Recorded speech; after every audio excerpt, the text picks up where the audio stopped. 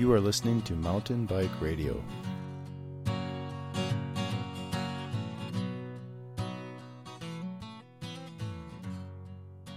Welcome back to another episode of the Apex Nutrition Podcast. Today is something a little bit different. It's going to be Kelly. I'm going to kind of stay back in the background. And we have a special guest today, Scott Thigpen. He recently completed the Riding the Divide from Banff all the way down to the U.S.-Mexico border. And he has worked with Kelly on nutrition. Kelly's done nutrition coaching for him, and we wanted to get him on. Kelly, you know, pretty exciting for Kelly to have somebody do that. So I thought it was pretty cool to be able to talk to him, get him on the air, and we can chat. This might end up being two. It's for sure, I think, going to be 2 episodes. So stay tuned to that. It might even be 3. So just stay tuned to the page, Facebook, Twitter, and we'll keep you updated. So. That's enough intro. So Scott, thank you for joining us. Thank you.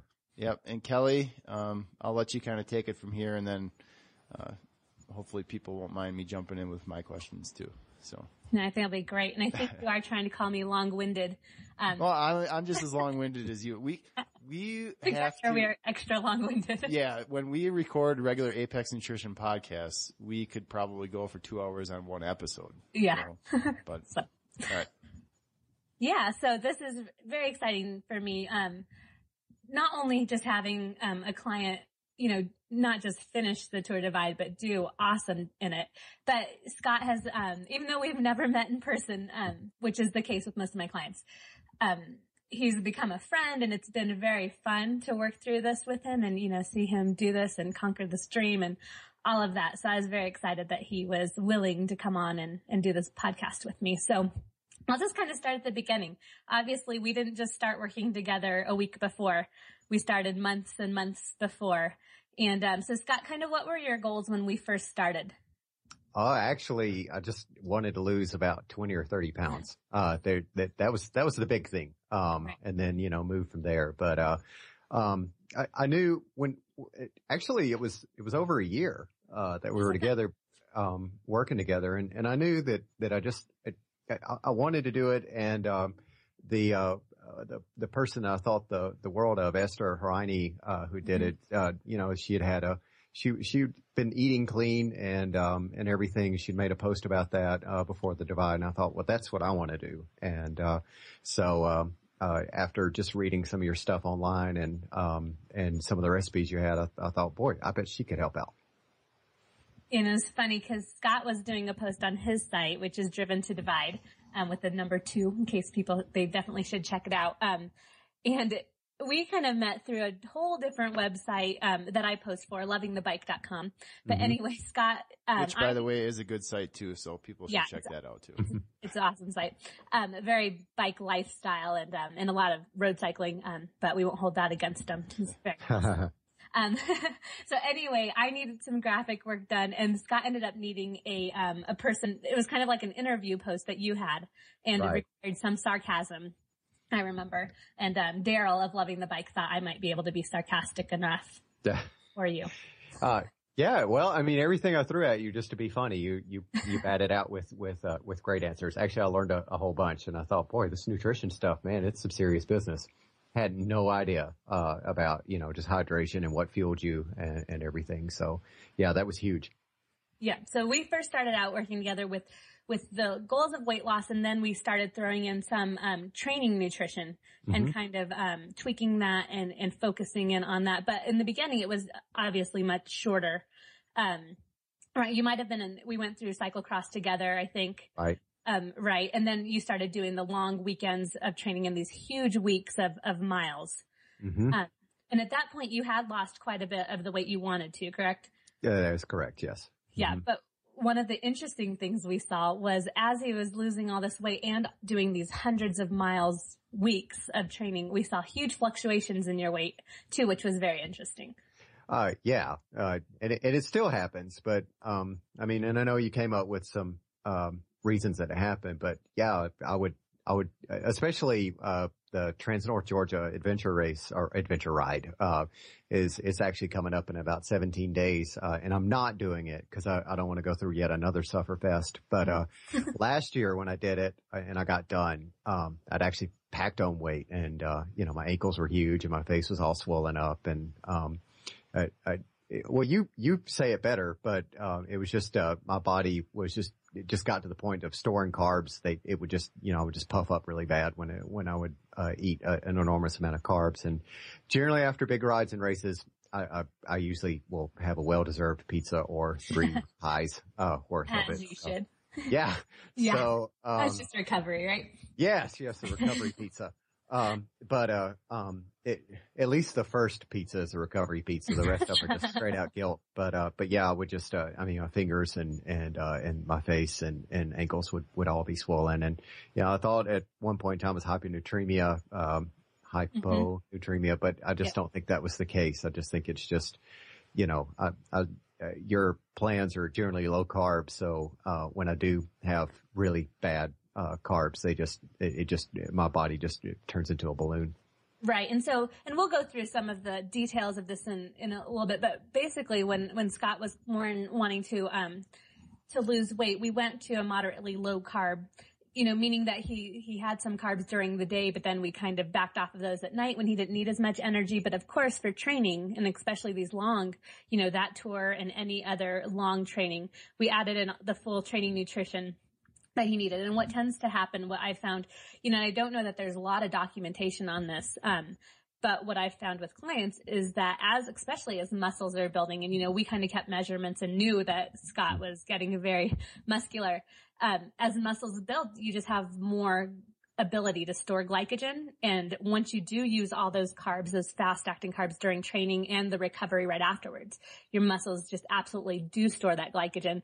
And not only that, but there are fluid shifts that just are unaccounted for one way or the other, whether or not you get in enough sodium, which is, very hard to actually do during it, or have enough sodium right afterwards and the fluids. It's just amazing. And I see this, even with a lesser degree with people who are doing shorter things, but, still training for 100 milers and things like that, that the days immediately after big training sessions or races, weight is usually up. And I think it is a fluctuation more with clients who do go that moderately low carb, day to day, or like just that really clean eating and not overloading a lot of carbs. But once the carbs come back in for training, you see that, and it's not real weight, so we don't worry too much about it. But it was the first couple of times it happened, it was a little bit crazy. Yep.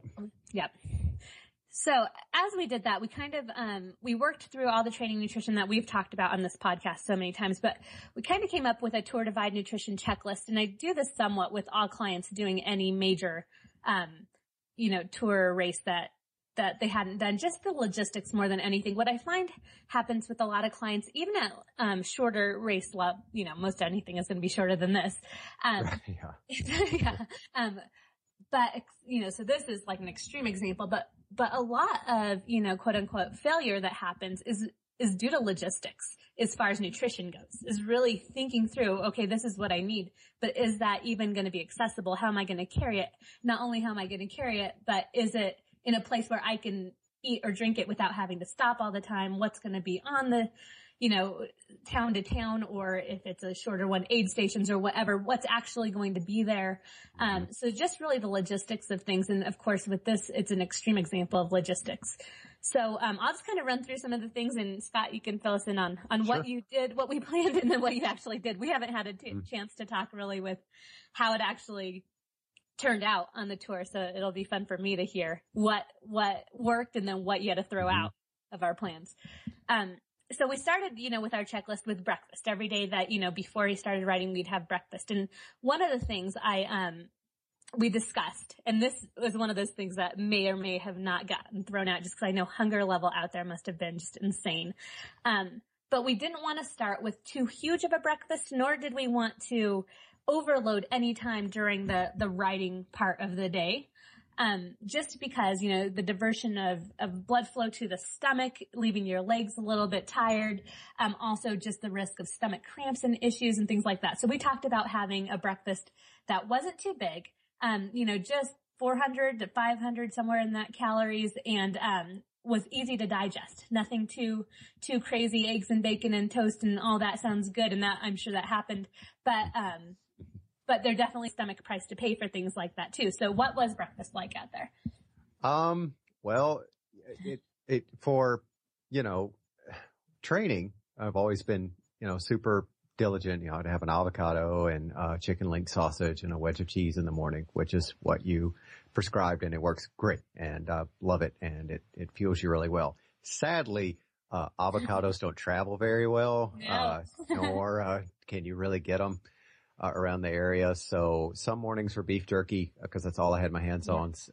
Other mornings were the bacon and eggs because, hunger was bad. But what I tried to stay on generally was around 400 or 500 calories, but you're so limited to what you can get a lot of times, especially in the morning. I would go into a grocery store, or not a grocery store, but I'd go into a convenience store because that's usually if you could find that's what you had. And I would just get, I would try to mimic what I would eat normally, but vegetables were just out the door. So fruit for sugar. And my stomach can digest it really well. Other people's don't, but beef jerky was a godsend for me. So I would eat a piece of beef jerky and then some water and grape juice just to kind of have something to work off of. That is if I was lucky enough to find that. A lot of times it was if I was in the middle of the woods, I woke up and I had to dig through my bike and say, well, there's a Skittle and one peanut, one peanut M&M, and here's hoping I can get to the next place. But it's true. There was one place, it was in Montana after Columbia Falls called Echo Cafe, I think, or the Echo Cafe, and hunger just got the best of me. I ordered pancakes and eggs and I think another set of pancakes and bacon, and then we got on the road and it was a flat for about 1 mile and then it pitched up for about a good 10 miles of a climb. And I think for the next 4 hours, 4.5 hours, I thought I was going to throw up. And I don't know if you ever covered this in your show, but stomach rot, where stuff just sits in your stomach and won't go away. And you could probably explain more about when you're in a riding position, you don't digest as well. Right. And it just sat there, and I really thought I was going to quit. At one point in time, I thought if this doesn't get any better, I'm just going to quit. I'm going to stop, because I was like, if I can't get food to digest, this is impossible. So, like I said, it was a delicate balance of, don't go too heavy, but get enough calories. However, by the time I got to the end of Colorado and the first New Mexico, it really didn't matter what I ate. My stomach was just completely tearing it to shreds, and the hollow leg kind of just going through. Mm-hmm. Oh yeah. So, but yeah, I tried, especially for breakfast, I tried to stay, just in the 400 or 500 calorie realm. Yeah, and that was, that balance was the big deal. And, as I wrote out our plan, you do feel bad because you're like, my gosh, why am I telling him only, 400 to 500 calories? Obviously, he's burning more than that. His body could use more than that. But that scenario is exactly what went through my head, that, whenever you're on the bike, for one, you're not upright. Your digestive tract is pretty much squashed right there. You're demanding a lot of blood flow to your legs and not to your digestive tract, which needs it in order to digest. And so a lot of times in that position and in that circumstance, especially with an uphill grind and you're not on a flat, it's just not going anywhere. It just can't. So I can imagine it anywhere but up. But so yes. That's not what we want. So yeah. And then kind of the next thing we talked about, and I knew that, what we laid out as a plan in convenience stores and stuff, things were going to get thrown out the window a bit. And we did talk about, okay, so what is available at a convenience store? And we talked about beef jerky and peanut butter M&Ms and Snickers. And our drink was generally kind of a home brew of grape juice and sugar and water and salt, right? Oh, yeah. Yeah. It was wonderful. And we knew how many packets of sugar you needed in case you had to kind of swipe them from a little sugar caddy, or salt or whatever, the packets, because we knew that's what it might come to. As much as you might want a real boutique drink out there, probably not going to find it. No, actually, in Canada, in Sparwood, I went into a gas station and got the grape juice and, was diluting it and everything. And I went up and I said, "Hey, do you have any sugar, packets?" And the lady just looked at me and said, "No, most people work for a living and just bring their sugar here with them to get their coffee." I was like, "Oh, okay. I don't know how they do it in Canada and America. We usually have sugar packets everywhere." But yeah, that was kind of wild. Yeah. But yeah, when I would remember it, a lot of times, once again, you would go into a grocery store or convenience store and just so exhausted. Yeah, I just started grabbing things. And a lot of times, Coke was a big go-to, but once again, if you overdid it, then you were stuck, with it just swirling around in your stomach and it wouldn't go away. Yeah. And so the next thing we kind of talked about was the hour to hour. And this was something we had done for a long time, was working on how many, grams of carbs and milligrams of sodium we wanted per hour. And this kind of applies to everyone because, as I've discussed before, like even the size of the athlete doesn't change this that much. What you're doing doesn't change this that much, but your body can only process so much per hour while you're actively riding or running or whatever you're doing. And it has really nothing to do with anything except for the limiting factor of digestion and how much carbs your body can actually take up. And every time I work with someone who's a bigger athlete, especially when they find out that I'm like 5 foot, 0 and, very small. So they just assume I'm like making this up, that this should work for everyone. But really it is about digestion and uptake. It doesn't seem like much, but we talked about just 300 to 400 calories per hour, 90 grams of carbs. And I bet that this, I'm taking a guess here, but I bet that this was even hard to accomplish, that you might have on the meals had to eat more, because on the hour to hour, it might have been hard to get this much in, logistically. So what was, on the bike like? It was, but, because I've done it so long, I'd gotten to, but I believe this is the right thing that you had me doing, but, it would be every 20 minutes, take in some liquid nutrition, which I did. And I had a little timer, on my bike computer that would, I could see when 20 minutes was up. And then, every hour take in just a bit of solid, not a lot, but, and generally that was a big to do. It's like, well, I've got those peanut M&Ms and, they're going to be mine and then in like 15 minutes, which is a whole lot better than saying, well, this mile is taking forever because you're going uphill, on a mountain. And then in 3 hours, you'd eat a decent amount of, solids. So I did that religiously and, nice. That I never changed and it worked out. It was wonderful for me. Sadly, sometimes I ran out of food, and I didn't have anything to snack on, but generally I tried to find things that I could do that. And sometimes liquid nutrition was pretty tough, to come by. So you were just kind of stuck with, water. But I found, the big thing was, when I would take, iodine tablets and purify my water, it tasted horrible. It was like drinking pool water. But if I got, Kool-Aid, I could, get little packets of Kool-Aid and put it in there. So that became my sugar and liquid nutrition intake. Not the best, of course, but you got to work with what you got. I've used Kool-Aid for years. Mm-hmm. Telling me about Kool-Aid. Yeah, it was wonderful. So that I never really deviated from. I was pretty religious about that, unless I was just out of nutrition, which did happen. But, it was great. That's awesome. And we did talk once on the phone that you felt like you were like dealing some sort of powdered drug out there, because you did for a while at least have L-glutamine powder and branched chain amino acid powders on you, right? Yeah. So, I had the powders, and they were just in little Ziploc packets. So when I would take them out and start putting them in my drink, I would either get odd stares from either other cyclists or, spectators that were looking by, and of course it would get all over your hands and your mouth and everything. Like, no, I'm not a crack addict. I promise. This is just, these are supplements, but not supplements like Lance Armstrong is taking. These are legal supplements. So I was told. Anyway, yeah, they worked well, and I stuck with the BCAAs, the branched chain amino acids. I kind of had to. I just didn't have enough room, but L-glutamine, I stuck with that, and still do. And I think it's a great supplement for recovery. Huge, great supplement. And I wish I would have kept the BCAAs during it, because I know that's a big help too. And I don't know if you've ever gone into that over your show, but those are wonderful. Probably, but yeah, just to remind anyone who hadn't heard of that. So for anything longer than, 3 hours, and especially anything longer than 5 hours, or if you're going to be riding your bike for 21 days, Scott?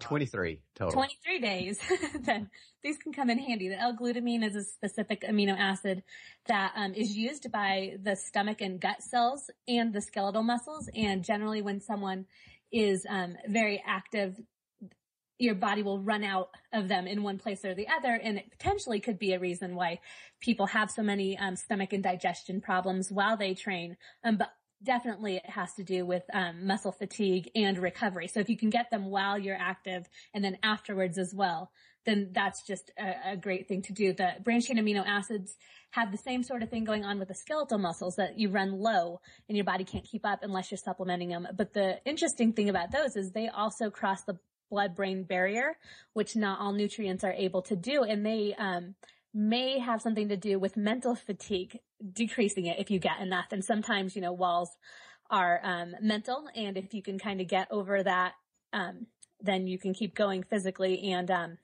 that is one claim of branched chain amino acids. And, as far as my experience with them, the L-glutamine specifically, client after client has just really felt like within a week of trying, that their soreness and recovery, their soreness is diminished and their recovery is really improved. So that's what we've been kind of doing and what Scott did throughout. Yep. That's great. So yeah, we talked a little bit about at the end of your day. So this kind of covers it. Did you take a lunch break usually, or did you just kind of keep going with it every 3 hours? I try to go with every 3 hours. I don't, because I'm a slower rider. I just can't really hammer it. And I was on a single speed, so it's not like I could just, take off like lightning on flats or anything. I would not take breaks. I just didn't like taking them. So generally, if I had to stop for just a minute, at the 3 hour mark and shove some, nutrition down my mouth, I'd do that. But, was with a couple of guys one time and we stopped and had a fairly big lunch and my legs, the lactic acid and everything it was terrible, starting back. So, other than, stopping for the evening, I would just continue to ride. Yeah, and I think that's great because that's what I find even when people are just doing things like Centuries is as soon as you stop for the all-you-can-eat buffet or whatever at lunch, because, you're going to be starving. And so you're not going to be able to say, I'm only going to have, the light, something that's not overloading my stomach. You're going to eat too much. And also I know with me anyway, that definitely your legs get sore as soon as you stop going. And that's a hard thing. And then if you've also overloaded your stomach, then you're just going to have some problems. So that's great. And that sounds like that went as planned. But at the end of the day, we talked about that you could load up once you were done riding, that you should absolutely make up for a lot of those calories and try to recover as best you could. Mm-hmm. And I did, especially in Lincoln, Colorado. It was a tiny little town, and there was 4 or 5 of us, and there was not a lot to pick from, but there was a place called the Moose Juice, and they had a all you can eat pasta buffet, and I made myself just sick. I when I got on my bike just to ride back to the place where we were staying, I thought the tires were going to pop because I'd consumed so much and had never seen my belly just poke out like that. But yeah, that was, it was both awesome and agonizing that night. But more on the awesome side. So, that was the biggest, but usually, for dinner, if I could get to a place to eat, I would chow down on food. But, of course, the bad mistake would be is that, I'd somehow either get talked into or decide it would be a great idea to continue riding even after dinner, which of course doesn't really work at all. So, usually I would try to take in all my food right when I was falling asleep, and sometimes would fall asleep with just food in my mouth, because I was so exhausted, which was awesome. Especially in bear country, but, meat like on your cheeks. Yes. Yeah. Yeah. That was great. But, I was trying to eat a Subway sandwich and I just couldn't. I woke up and it was still next to me the next morning. So, fortunately the rest of me was there too, and no bear had decided to come walking through or anything. Yeah. I think I read that you didn't see any bears. Not a one. I was really bummed. I mean, as much as I make fun that I'm terrified of them, and I am, I at least wanted to see one. So I still have yet to see a bear, on any of my trips. So that was kind of a bummer. That is. Well, Anyway, maybe we can have you out here sometime. Last summer, it was so hot just here in the Denver area that all the trees bore fruit, and there were bears like in the backyards we had to clean up after them quite a few days of the summer. So I was bummed that you didn't see any out there. Yeah. Maybe next tour divide, which will never happen, but. Come on. Not next year. No. Does anyone do back-to-back on tour divides? There's the Triple Crown, which several people have done, which you do the Arizona Trail Race, then the Tour Divide, then the Colorado Trail Race. It's a level of insanity I just don't have. No, yeah. And just that it definitely is awesome that people do that, but also breaking down the body for sure, too. So some like fancier foods we talked about, and I don't know if you used any of these, so I'm interested. Did you pack any like organic coconut oil in your, like in an Nalgene or bottle or anything like that? I tried it first. It was a mess. Yeah. Well, yeah. And if people don't know, it's liquid. It's solid at like below 78 degrees, but liquid after that. So it's my all-time favorite. I love it.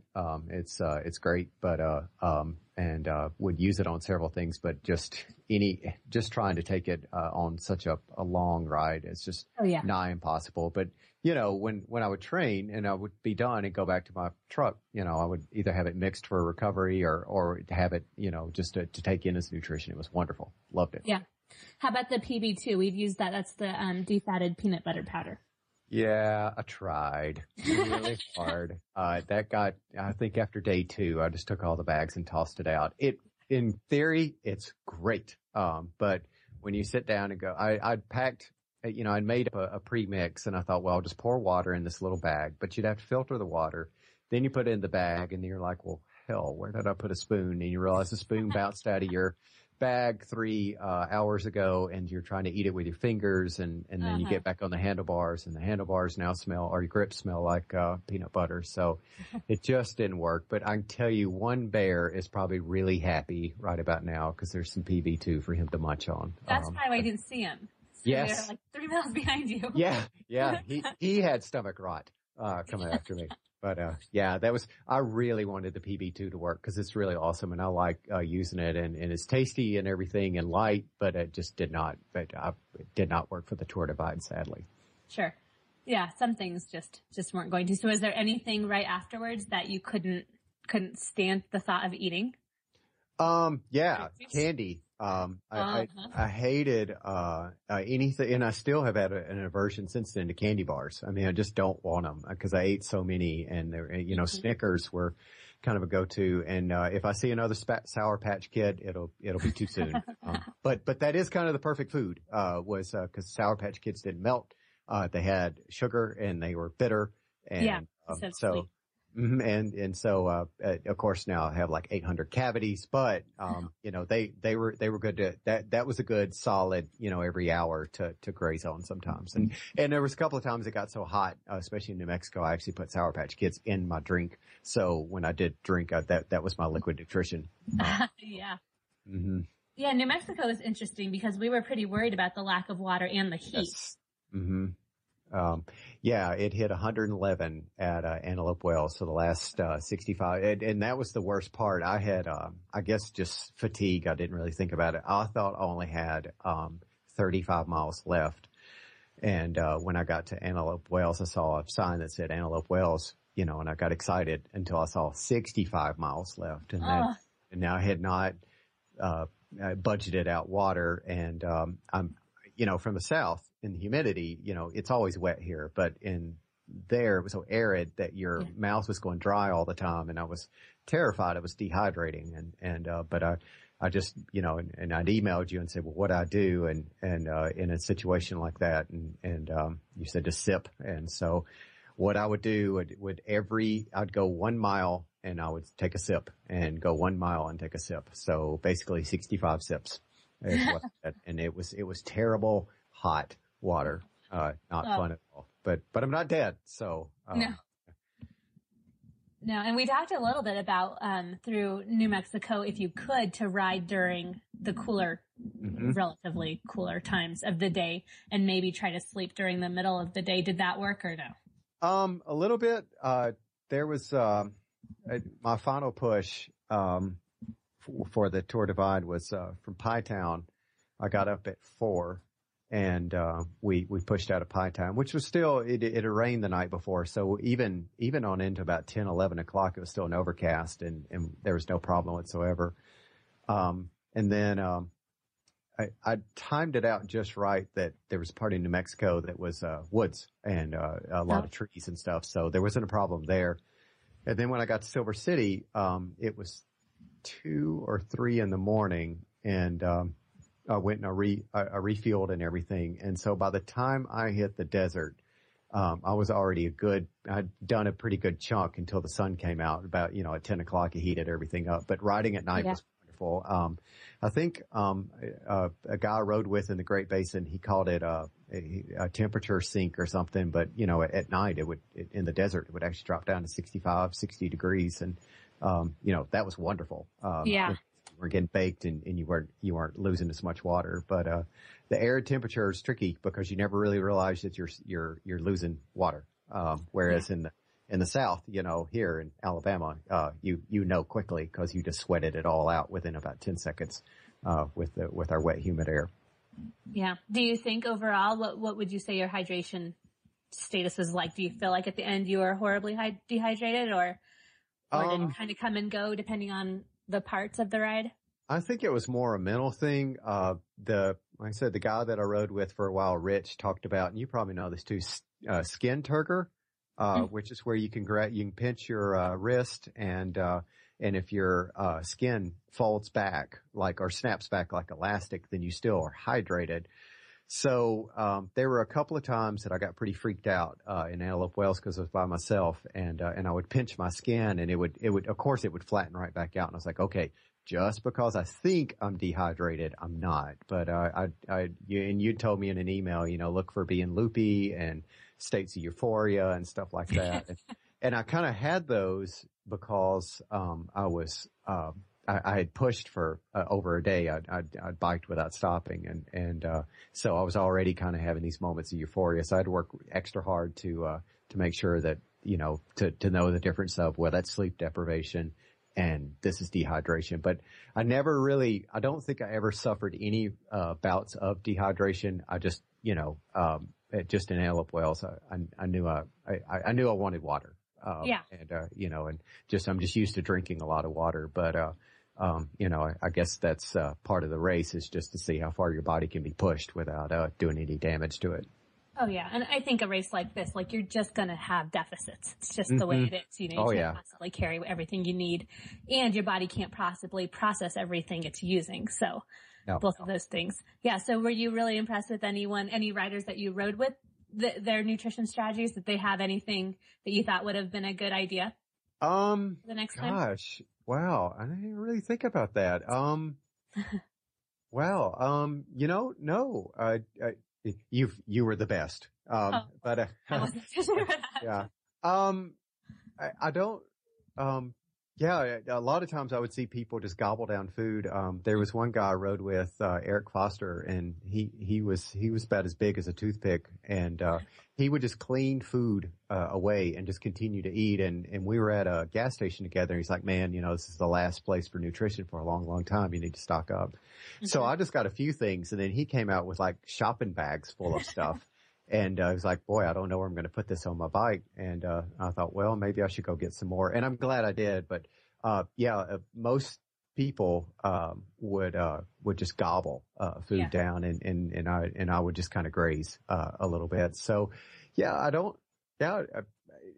while I was impressed that people could take down the food where I couldn't, I never really, most people would actually what was hard, most people would stop and take a lunch.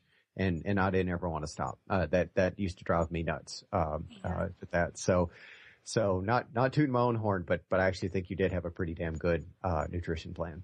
Well, thank you. And the reason it's just always interesting to me because it's not like there's, a textbook to look this up for something like this. And there's not even that many people who've done it that you can really talk to and, try to understand what they did or what worked for them. And a lot of times even when I was just trying to research, where you would stop maybe and, what people had done, it was just explained in very general terms. Mm-hmm. and I'm not sure why. And maybe out there, I just didn't find it. People had really jotted down what they did, but just so people know kind of what our numbers were. So we started with that checklist, and, breakfast, we talked about having carbs, having a source of protein, and really this was just in the 400 to 500 calorie mark. I also recommended the BCAAs and the L-glutamine at that time, and whatever fluid you could have that you wouldn't have to carry then. Hourly was around 300 to 400 calories per hour, and that 60 to 90 grams of carbs, 2 to 3 grams of BCAAs and L-glutamine individually, 2 to 3 grams each per hour. And like we talked about, these are all goals. They may or may not happen Right. but yeah, that's what we started with. And then every 3 hours, we talked about something more solid, but not too big. So 200 to 300 calories really was all that was. So it was never like a huge meal again, but just something solid. And one thing I've talked about a lot is that when you just go too long on just liquid nutrition, and I think for like a day-long race, people can do it on liquid nutrition, not feel too bad, but sometimes you just get that hollow feeling in your stomach. And, an empty stomach is often what causes some nausea. Sometimes it is in fact foods that haven't digested. Other times it's just having an empty stomach. So that's one of the points for that. And then at the end of the day, we talked about going all the way up to 1,500 calories for that meal, whatever you could, and not even worrying about it, but with the goal of eating a lot, recovering, and it being a lot of calories. And all in all, we were looking for, 9,000 calories per day kind of documented, knowing that you were probably burning around 11, and you probably burned more than that, 11,000 or more per day. And we wanted to at least make up the majority of those, knowing we couldn't make up all of them. But yeah, that's what it was like if people are interested in those numbers. I'd agree. Actually, the one thing I meant to say this earlier, I had, in Montana, and I couldn't stop until I got in Montana, but chicken noodle soup. I could have just continued to eat it and drink it. I would drink it straight from a can. I know that's nasty, and I got really horrible looks from people, but, yeah, that was, it was like just mother's milk, almost was chicken noodle soup.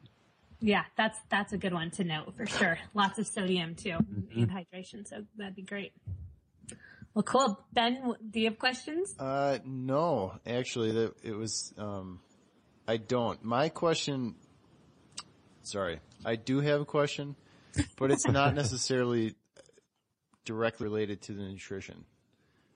My question is more of how do you, on a day-to-day basis, how did you focus on, okay, this is my plan, spend all the time riding, talking to people that you're riding with or who you meet and, updating, because you did a great job. You were updating Facebook so you could keep interacting with people that, sitting at their desks or whatever. How did you, was that a hard part of the race is like, okay, I need to go through my checklist of all the things I want to get done today and ride all day? No, because I think I have a healthy dose of OCD, so I'm a little different than normal, but, and Kelly can tell you that off the radio show, not now, but all the obsessive emails I'll send her about weight and nutrition. But so my goal was, the way I work is, I would go, okay, Sparwood is 114 miles away. That's really, 11 10-mile rides. I can do that. And I would break it down and just do it in little chunks. And it didn't matter if the next town was 300 miles away. In my brain, it was like, oh yeah, it's 30 minutes. And I don't know why I think that or not. I mean, it was kind of, I got in a jam a couple of times doing that. But, what I would do is, every so often, I usually rode alone. Like I said, being on a single speed, either I was just faster than people or generally I was slower, and, especially on flats. So I would have my earphones in, and I just had my iPhone I had a Mophie juice pack, so I could leave it on, and I would hear when service would come through, and I was like, I wonder how much service I'd have, and if it was enough, I would do a Facebook update real quick. But mainly I would just kind of zone out and just pedal, and know that I would look down and go, well, I'm at mile 50, so 65 more miles to go to the next town. That's not so bad. That's, it's 6 10-mile rides. And I would just continue to, pedal. And if I just basically it had to be something so super cool for me to get off my bike and video or take a picture of. And, if it just wasn't there, I wouldn't film it at all. But, if it was something, that I thought would be funny or, or informative or just here's how I feel, I would stop and do it. Or generally, I guess the biggest thing is because I was so used to Kelly's, 20 minutes of liquid nutrition. And then, at the 1 hour mark, take in some solids. But at the 3 hour mark, I would time it just right that I would just check. And sometimes I'd service on, I could post to Facebook. Sometimes I didn't. So I guess that's it. I didn't go through a checklist. I just kind of knew by, it was almost like pedaling, you get on the bike, your body knows what to do. And so, after about 3 or 4 days on the Tour Divide, you just kind of knew what to do. Like I said, through Kelly's training, with the food, my body just knew when it needed stuff and everything. So it was almost like clockwork. All right. Well, and you had Bob Costas telling you how cool you were the whole time, right? Yes. Yeah. So that was the big thing is that, there was a race called Southern Cross, that's very fun. It's in Dahlonega, Georgia. It's a cyclocross race, but you can do mountain bike and, just wasn't feeling very confident about it. And Kelly said, well, do the newscasters and basically voices in your head, but pretend that, you would have ESPN newscasters narrating your story, or your race. And it works really well, especially when you need to go over that loop or you're catching somebody. If you can sort of mimic what they do, especially in college, Southern football. It's huge here, and the MC's voice, would distort and start screaming and hollering and stuff. So if you could get that in your head, it was a big, huge boost too. So yeah, that's probably one of the coolest things that Kelly ever told me what to do. And it was great. Big help. Yeah, I actually let him know how crazy I am that these newscasters have lived in my head for a while, and especially on the longer races. And their main job is to just broadcast how great you are. And individually, better than everyone else. And if something goes wrong, they make up all sorts of good excuses about, well, obviously that's going wrong. She just, whatever, just had a baby. Come on, or whatever. And so yeah, that was kind of our running joke, throughout. And yeah, it always helps me anyway. Big help. Interesting. Anybody that's listening should try that out in your next race, especially if you're getting clobbered, conjure up your favorite news. For me, it was a hometown guy named Bill Yancey. He was the MC, all the way through our high school football game. So I used to love to hear his voice. And so that's who I'd have, to go through my head. And so it always, would give me chills almost. And it was a big, huge boost, as you were, in the middle of nowhere and there was nobody to see. And like I said, I was pretty much just alone and I knew there was people behind me and in front of me, and that was about it. It's unexpected. I did not figure that we'd be ending this with broadcasters in my ear. Huh. Yeah. Yeah, I think I will. I don't know if I want to go there though. It sounds like once you go over that and start doing that, you never stop. They don't leave. And Ellen DeGeneres has been interviewing me in my head this year. Oh my god. It's a great show. She thinks I'm awesome. Oh, all right. I think that'll do it for this one. Scott, I think I'm gonna pick your brain a little bit more in a future episode. Okay. Not from a nutrition angle. So listeners, just tune into that. I'll keep you updated, and I don't think it'll be anything long, but I just want to, kind of pick his brain as far as the actual experience. Sure. I'd be happy to. All right. So Kelly, thank you. Scott, thank you. Yeah. And, thank you so much. This is, I'm just trying to think of a name of a broadcaster that I can act like, but I'll save that for a future one once I do some practice. Yeah. But, all right. Thank you. And, thank you everyone for listening in to another episode of the Apex Nutrition Podcast.